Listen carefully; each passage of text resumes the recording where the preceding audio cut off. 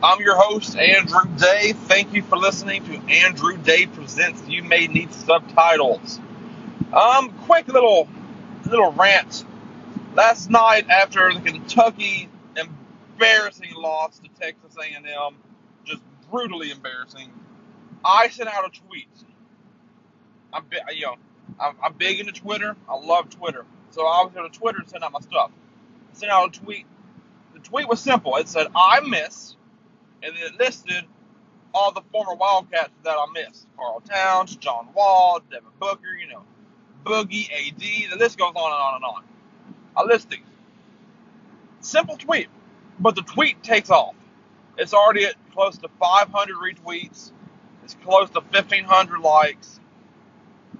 It's doing really well for a simple tweet. But with that, I'm catching a lot of backlash from people who don't know me. Obviously, Twitter people, a lot of people don't know me, but have a lot of followers, and they see my dedication to this team. The ones who are dogging me via Twitter are the ones who don't follow me, so they believe that I'm just this bandwagon Wildcats fan, which is very inaccurate. I grew up in the state of Kentucky. I'm a diehard Wildcat fan. I have been since the day I was born. Anyways, my backlash has been stuff like, you're not a true fan. This team, they're a bunch of freshmen. Leave them alone. They're kids. Leave them alone. You're a bandwagon fan. Blah, blah, blah. You don't support this team. It can't be good every year. Blah, blah, blah. And I get that.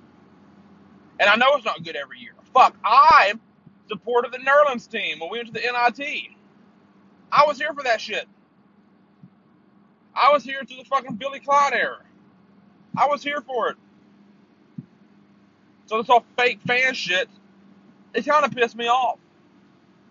But I know that comes with tweets. They get that much, that much traffic to them. Anyways, my thoughts on this team this year. I don't think we're good. I don't think we're bad. I just don't think there's that one guy who has stepped up yet and said, look here, we're going to play as a fucking team. Last year, that was De'Aaron Fox, in my opinion. He stepped up. Then you have your Tyler Ulysses. DeAndre Liggins was a cap, stepped up. Darius Miller stepped up back in the day. Terrence Jones stepped up back in the day. Michael Kidd-Gilchrist stepped up back in the day. Boogie stepped up back in the day. Every team has had these leaders. This team does not have that leader, in my opinion. They just don't have that guy. And that's what's hurting them. I believe that PJ wants to be that leader. I really do. But I think he's being held back. I think Hami is holding him back. I know that's far-fetched, but in my opinion, I think PJ is trying to lead this team, but I think Hami is trying to stop that. But most of the guys from this year's team should come back next year. I believe we lose Kevin, Hami, and Shai to the NBA draft. Or Shea, not Shai, my fault. The only one, Hami doesn't go first round. I think he goes early second round. Shea goes top 15, possibly lottery, possibly. And Kevin Knox will go decently high just because of his size and his body. The rest of them should come back. Also believe we lose Wenyen Gabriel. I think Wenyen transfers. I've heard from some sources that that's a very big possibility. I hope not, because I love Wenyen. But I'm not bashing this team. I think they're weird. I think Wednesday night, I think we're going to Auburn, and I think we win. But you have wins against Louisville by 30.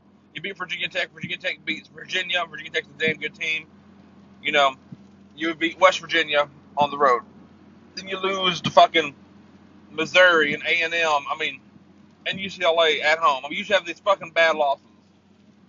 But I pray come March, Cal says,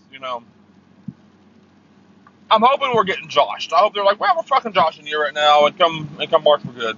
Anyways, follow me on Twitter and Instagram at Andrew_S_Day. Thank you so much for listening.